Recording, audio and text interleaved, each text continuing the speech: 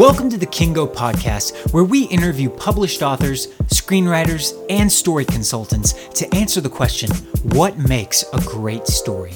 If you're enjoying the show, please be sure to subscribe and leave a positive review so that we can continue to grow and learn more storytelling tips from our special guests.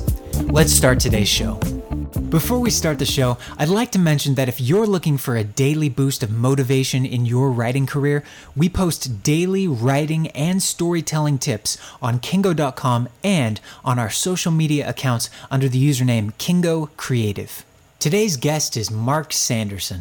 Mark is a screenwriter, author, and consultant who has worked with Academy Award-winning producers, veteran directors, and Academy Award, Emmy, and Golden Globe acting nominees. He's the author of A Screenwriter's Journey to Success, and we are lucky to have him on the show today. Mark, thank you so much for being with us on the podcast today. I know you are an experienced screenwriter, and I'm really interested in hearing your perspective about how to be a writer. And I know that's one of your primary interests is the process of being a writer and being a professional, which I think is a fascinating subject. So can you tell us a bit about the life of a writer and how to survive that journey for the long haul? Well, thank you, first of all, Ross, for having me. The journey of a writer, well, it's not all romanticized like many people think it is. It's a lot of hard work. And I think you have to power through with obviously having a passion for the craft of screenwriting, because sometimes I find that, like I used to work in restaurants with other people. I waited tables for 10 years before I was able to get into my day job of screenwriting. And a lot of people wanted to be actors and be this and that, but they loved to play the role rather than actually doing the work. You have to get down and dirty and do the work, and there's sacrifices involved in that, which means, learning your craft. And it's not going to be easy. No one forced us to be, want this dream, of being a filmmaker or whatnot. So you have to take control and responsibility, as I always say, for, charting the course of your career. When you're working, basically people working on spec screenplays, you have to stay on top of it because there's no one pushing you along per se. My primary work now is assignment work, which means a producer hires me to write an idea, to a fully realized screenplay. But when you're working on your specs, you can let days go by and not work, and something gets involved, and then there's the weekend and blah blah blah, and nothing, it can get away from you very easily. And also, if you have other responsibilities, let's say family, children, a day job, whatnot. So part of, I think, being a writer is not only loving what you do, the passion of the craft, but also looking at it differently than this romanticized version of like waiting for your muse and I'll just, you have to sit down and write, which takes a schedule. And if you start training yourself now, I always say you're going to be ready for the time when you start working professionally. It won't be such a shock when you sign that contract and they go, I want the script in 8 weeks. You're like, 8 weeks? I've never done it in 8 weeks, Yeah, I mean, on that subject, do you have any tricks or techniques you use to just maintain discipline? I mean, like you said, there's no one pushing you necessarily. You have to drive yourself. Sure. Well, when you're working professionally, you're pushed by the fact that you signed a contract. These kind of things are like, well, this is how I pay my bills, so I better do a fantastic job. And it's a job. I mean, no romanticized image of it. It's the same responsibilities as any job. You get up in the morning, I sit down, I get my day ready. I have to fill pages. And at the end of a certain agreed deadline, I have to have that screenplay in, and it has to be good. That's another thing I talk about, the first draft. Everyone, people are like, oh, first draft doesn't matter. Just get it down. Well, you don't have that luxury when you're working professionally. So you have to really, not like everything's etched in stone, but try to do your best always, And I see the motivation, it's just hard. You got to stay focused and keep your eye on the bigger picture. What the screenplay you're writing now, how does it fit into the overall goals that you want to achieve as a screenwriter? I consult on screenplays a lot, and I read a script and I say, is this just a one-off idea, or is this something that you're trying to show others that you can excel in. If you want to be, a comedy writer, why are you writing an action film? You can, that's fine. But if you know what I'm saying, you want to sort of really work into your genre and really be good at it, and be known for that, especially when you're starting out. So do you outline every screenplay you do? Absolutely. Yeah. Um, I was blessed, my professors at film school, they always sort of instilled that in us. You just don't sit down and start writing pages. Um, so, my producers, and this is the case for the way it works, is that producers won't let you start pages until you have a solid outline, because everybody wants to know what they're getting. Either they can pitch you, which happens to me, and I pitch them. They say, look, we have this idea, or we have a one sheet, which is one sheet of paper, a synopsis. We need this turned into a screenplay. And then you expand it into a 12 or 15 page outline with all the particulars. And then that's changed sometimes 5 times until it gets to a point where everybody agrees. And then you go off and you do the screenplay. So yes, I outline everything. And it's, I've found that it's a lot easier to make the mistakes in the outline and change them before you have a finished screenplay and then realize that there are big problems. So on a day-to-day basis, what's your writing schedule like? Well, when I'm writing, I'm writing. So 2 weeks ago, I spent 3 weeks doing a rewrite on my first draft of an assignment. So it was technically the second draft, right? And I had 3 weeks to execute the notes. So I turned that in, and now I'm waiting for more feedback from that. But as that happens, I'm reading 2 screenplays to consider if I want to take a rewrite job on them. Now, they're not my screenplays. And I'm about to probably jump on another script that I did write to do a production draft of it, because it looks like it's going to go into production. So I have to make the alterations for locations and, things that I'm not privy to, because, you have to go find those locations, right? I just make it up in my head. So there's a lot of time when, you're writing, and then sometimes you're not writing, but you're always busy in that world. Yeah, so I think you mentioned this briefly.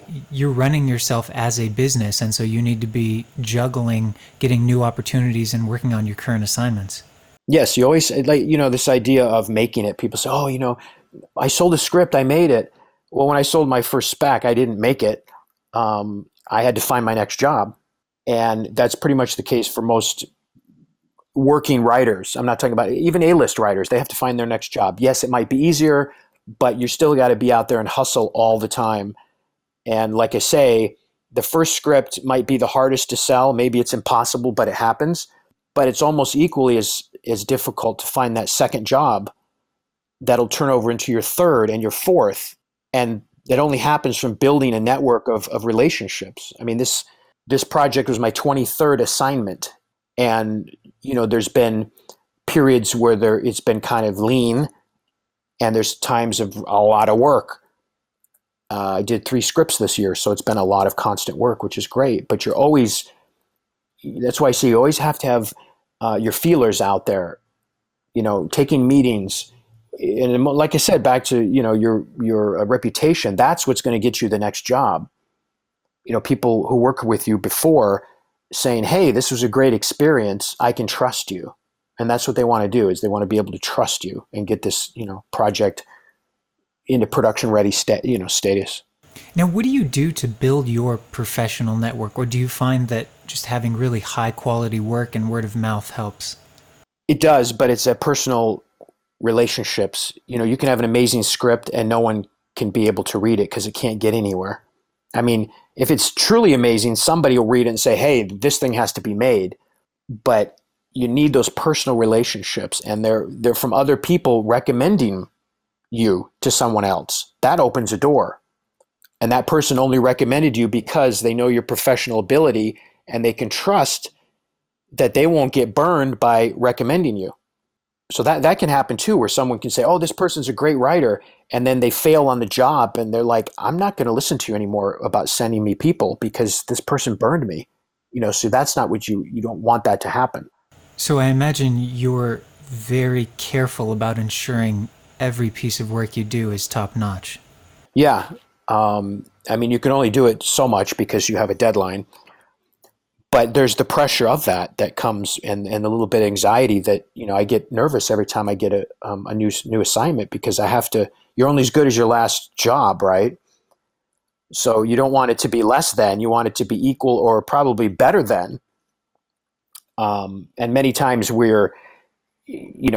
ideas are different each time out. And like I say, every time up to the plate with every new script is a different experience. They're not all going to be the same. Some are complete hell, and you get through it and you're like, how did I ever get through this? And some are a breeze. It's like the script almost writes itself. And then you get notes back and they're like, we hardly have any notes. You're like, are you kidding me? No. Huh. You know, how did that happen? Well, it never happens. I go, yes, it never happens. This is bizarre. I guess I nailed it. So that you get both ways, and you try to live in the middle, but it doesn't always work that way. How much time do you devote to writing and working on your projects versus taking that time to sort of consciously be learning and improving your craft? Yeah, well, I'm always learning and trying to improve. The heavy lifting of that, I feel, is done before today, up to this point. But you're always open to learning, and like with my consulting, it keeps me sharp, because I get to see other people's work and try to go, this is great, or that doesn't quite work. If you just did this, with suggestions and things like that. But you're always learning. Every project you learn something, if not learning how to work with people you've never worked with before, or the idiosyncrasies of someone you worked with before who doesn't like a particular thing. Producer wise. And then when they work with you enough, there's a shorthand there where they don't even have to bug you. You know what I mean? There's no call like in the middle of the, 6 weeks and say, oh, how's it going? Worried that it's not going to be good. And you're like, I'm working on it, so luckily I don't get those calls anymore, where it's like when you get it, and you'll get it on the day it's due or before. It's never not happened that way with us. So unless I'm dead, you're going to get the script. Do you find yourself returning to the same professional relationships and getting the value of that shorthand? Yes, and that's and new ones. You have to keep expanding that network out there, bigger and bigger. Because if you just have one contact and then they go, well, I can only offer you one job a year, you're like, and then, you know what I mean? You need like 4 or 5 of those type of people, companies, producers are constantly going, because they each have to make 10 or 12 films a year, so they're constantly, they constantly have stuff in the pipeline, and rewrite jobs, which we can talk about if you want. There's a lot of rewrite work out there. Say a company buys a script from a writer, or they hire a writer who's new, and they don't quite nail the outline, and then they give them another chance and another one, and it's not working. So they have to let that writer go and find someone who could come in and fix the script. And it's not a glamorous experience, but it really keeps you sharp at how to dismantle something that's not working, like an engine, and put it back together where it fires on all cylinders. You know what I mean? The way that the producer wants. And so I've done that a handful of times and received co-credit because of the amount of work that's been involved. But, that's another way also, as I mentioned about your relationships, doing that with a company. After a couple of times, they say, well, we just don't want to have you to be doing rewrite work. We have this other original piece for you. And then suddenly you've broken into that company, and now you're working for them. Interesting. So do you find yourself getting a lot of first opportunities to break in through rewrite jobs? They're usually coming from people I've already worked with before. So I've done scripts with them, of my own. And then they come back and say, hey, we got this other thing. Could you take a look at it? What do you think? It's that type of thing. But perhaps, I meet somebody new who might do that. And that's that, once you can save the day, so to speak, then, you're the golden child, and you're like, hey, you're the go-to person, which is what you want if you want to be working. I always wanted to be working. I was making films when I was 11 years old. So it's been a life passion of mine, to always. And yes, I've turned down work, absolutely. But considering that this is my only job that I do, that's a dream in itself, to get up in the morning and live in the world of screenwriting, because I've done a lot of other jobs, including work in restaurants and catering and you name it. I've done it all to facilitate, to get to a point of finally letting all that stuff go. Can you tell us a bit about receiving script notes and executing on those notes? Yes, you receive notes. Sometimes there's a lot of them, and many times there aren't. Like I said, in that situation, that the producer said, we hardly have any notes. You have to be able to know, again, if you're working with a producer you've worked with before, again, there's that shorthand. You understand what they mean, but you have to be able to know how to fix what they want. And that's what happens. That's a technique. If you want to stay working on a project through the end, you'll have to learn how to execute notes, which is not given back the same version of the script, slightly changed. Many times it can be almost a complete page one rewrite, or the subtle nuances of like how to bring things up, like character, or bring things down where this is too much. We have to, it's focused too much on this aspect of the movie. Of the story. And you want to try to have as few notes as possible, obviously. But again, like I said, if you start with a solid outline, I've had many times where the script follows the outline, but then we didn't really like that. Now, once we see, like if you're building a house and the blueprints look pretty damn good. Let's build the house. And then the house is built. And then you go, well, I don't really like the pool there.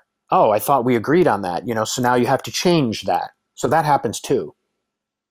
But my point is, it's being able to write your own spec the way exactly you want it is great. But you also have to get into the ability to be able to execute notes for someone else, your producer, a collaborative.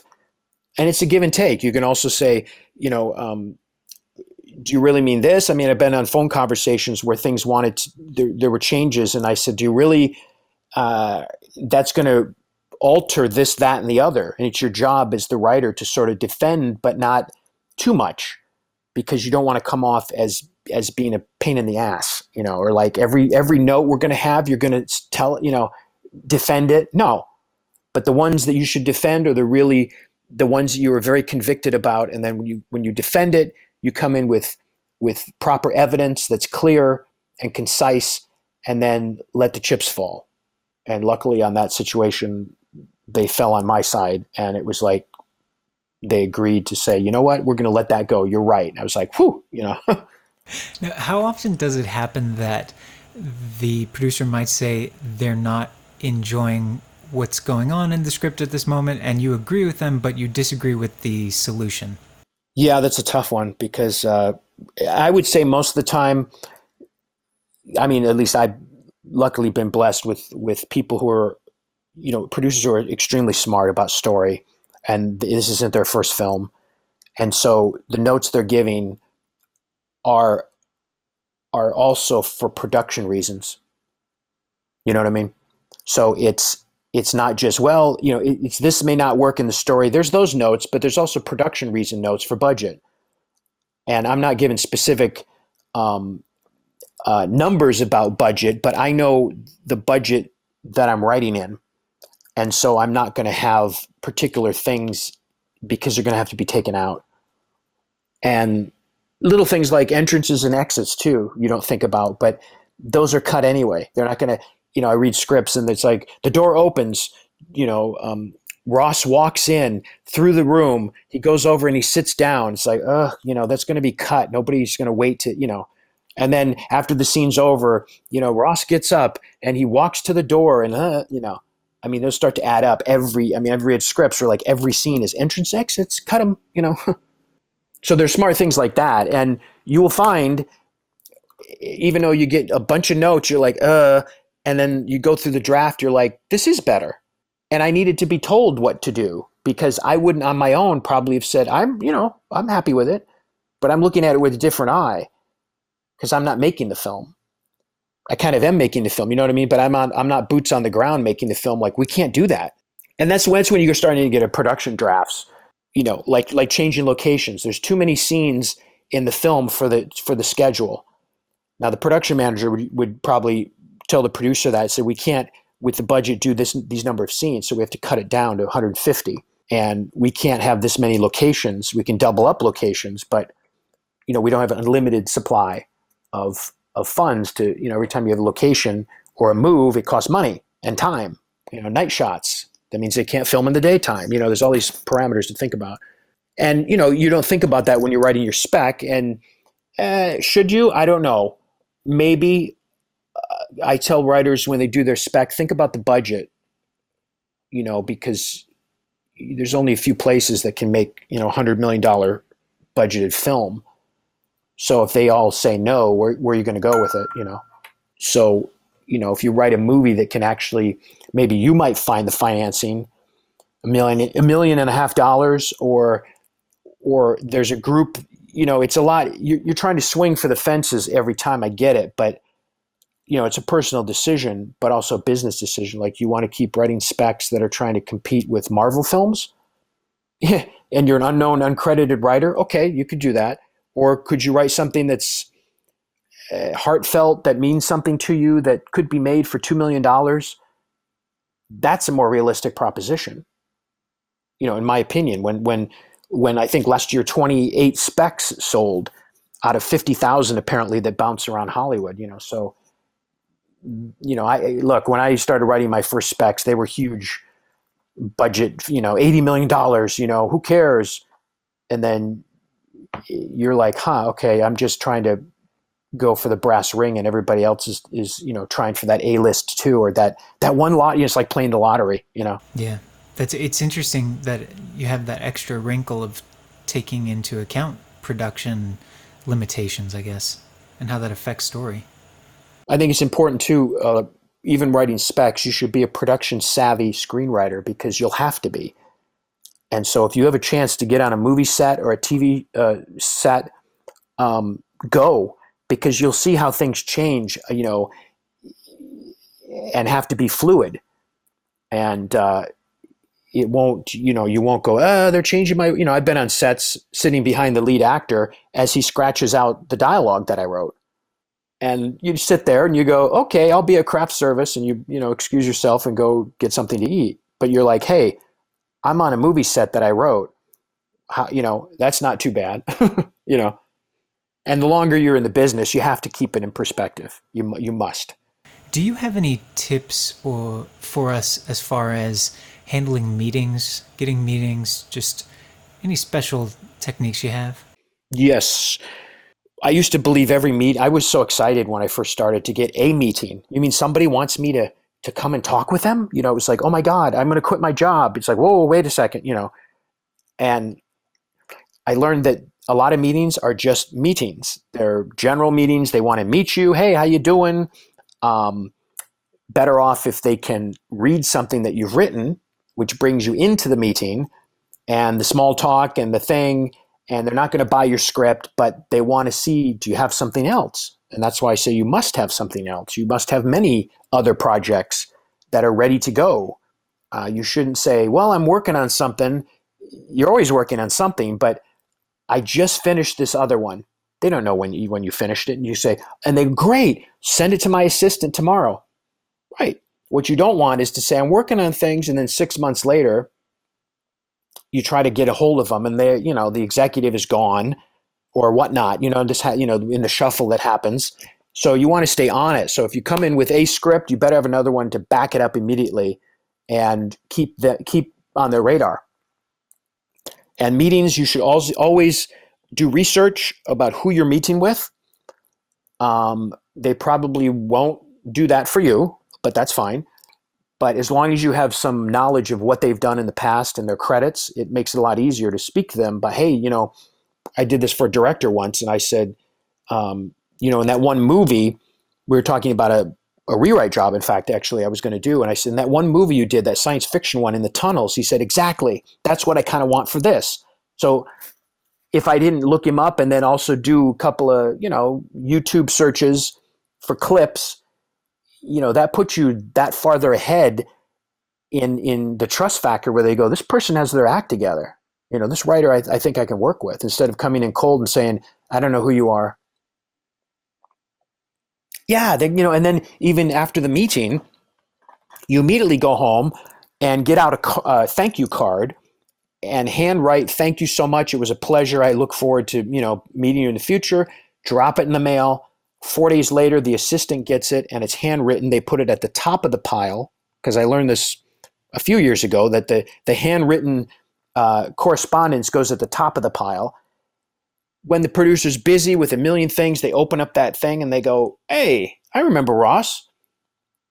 He actually was the guy who talked to me about the tunnel thing with the sci-fi film. Why don't we get him on the phone? It's that easy, and it just takes that much care and old school thought of like correspondence like that. And instead of emailing something, I appreciate the meeting, they're like, I got a million emails a day, but I don't get a million thank you cards.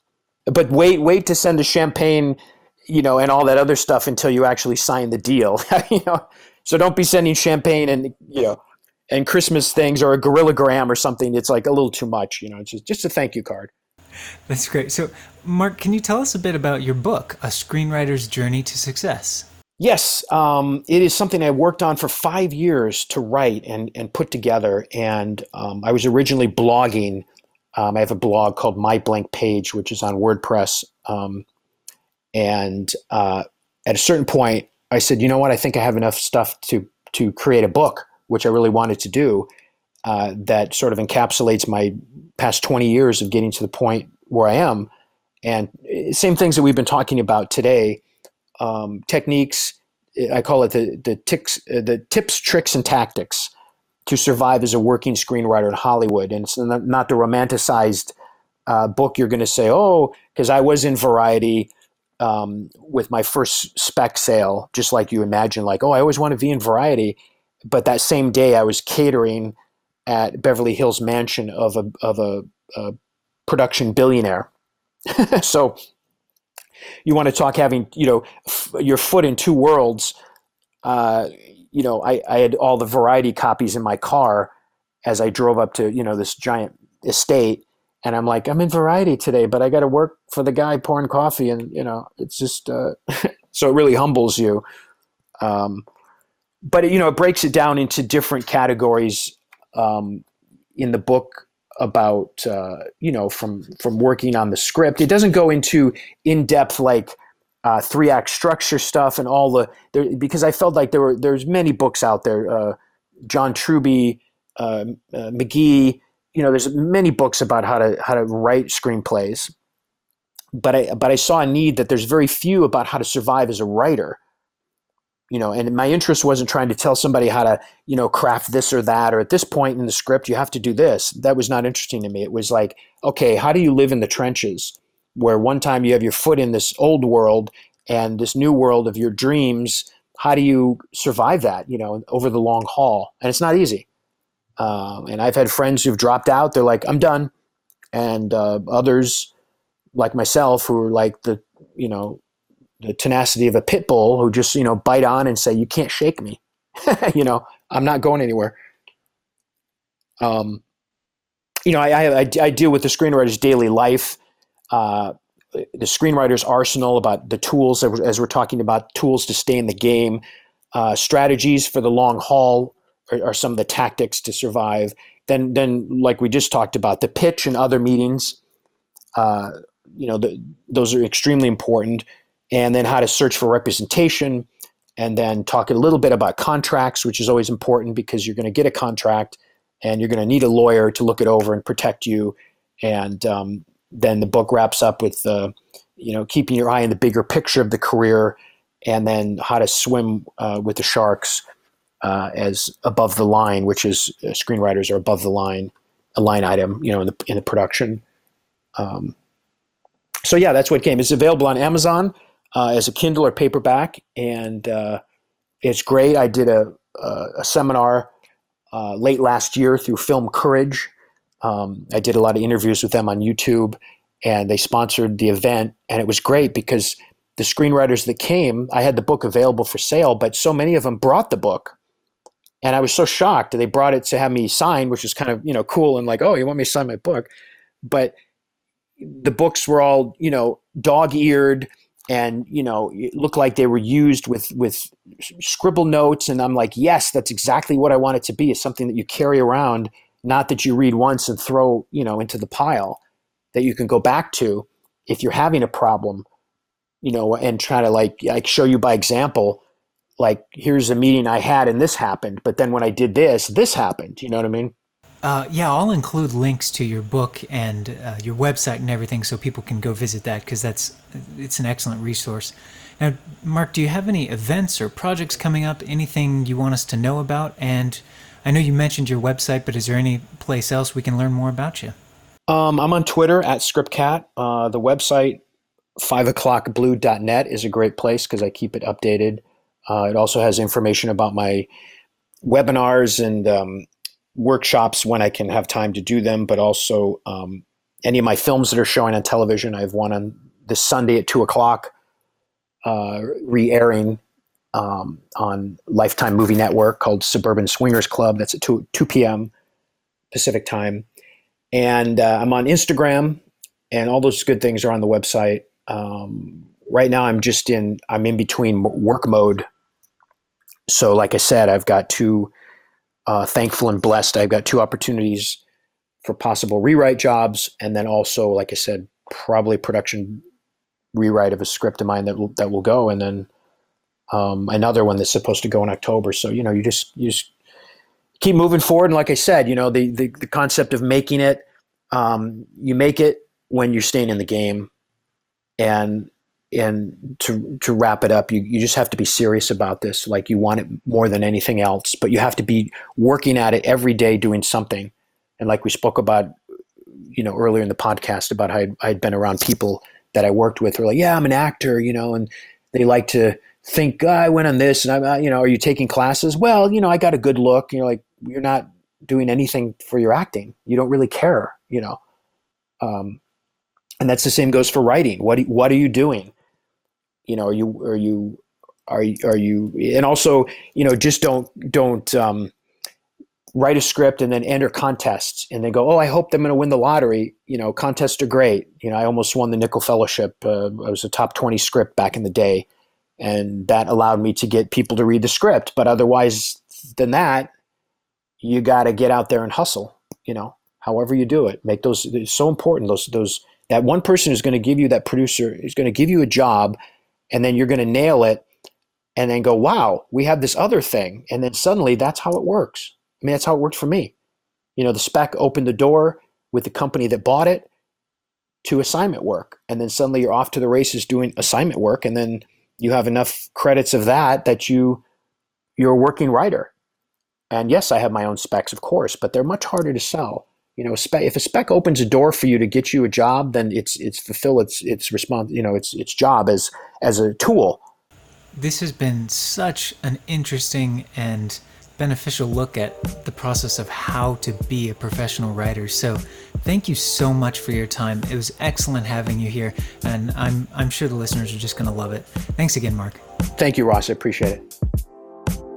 Thanks to Mark for taking the time to be with us here today and for sharing his professional writing and industry wisdom. You can find links to his site, social media, and his book in the show notes. If you enjoyed the show, please be sure to subscribe and leave a positive review so that we can continue to grow and learn more storytelling tips from our special guests. You can learn more about storytelling and writing lessons at kingo.com. That's KIINGO.com. That's all for today. Now, let's get to work and write some great stories.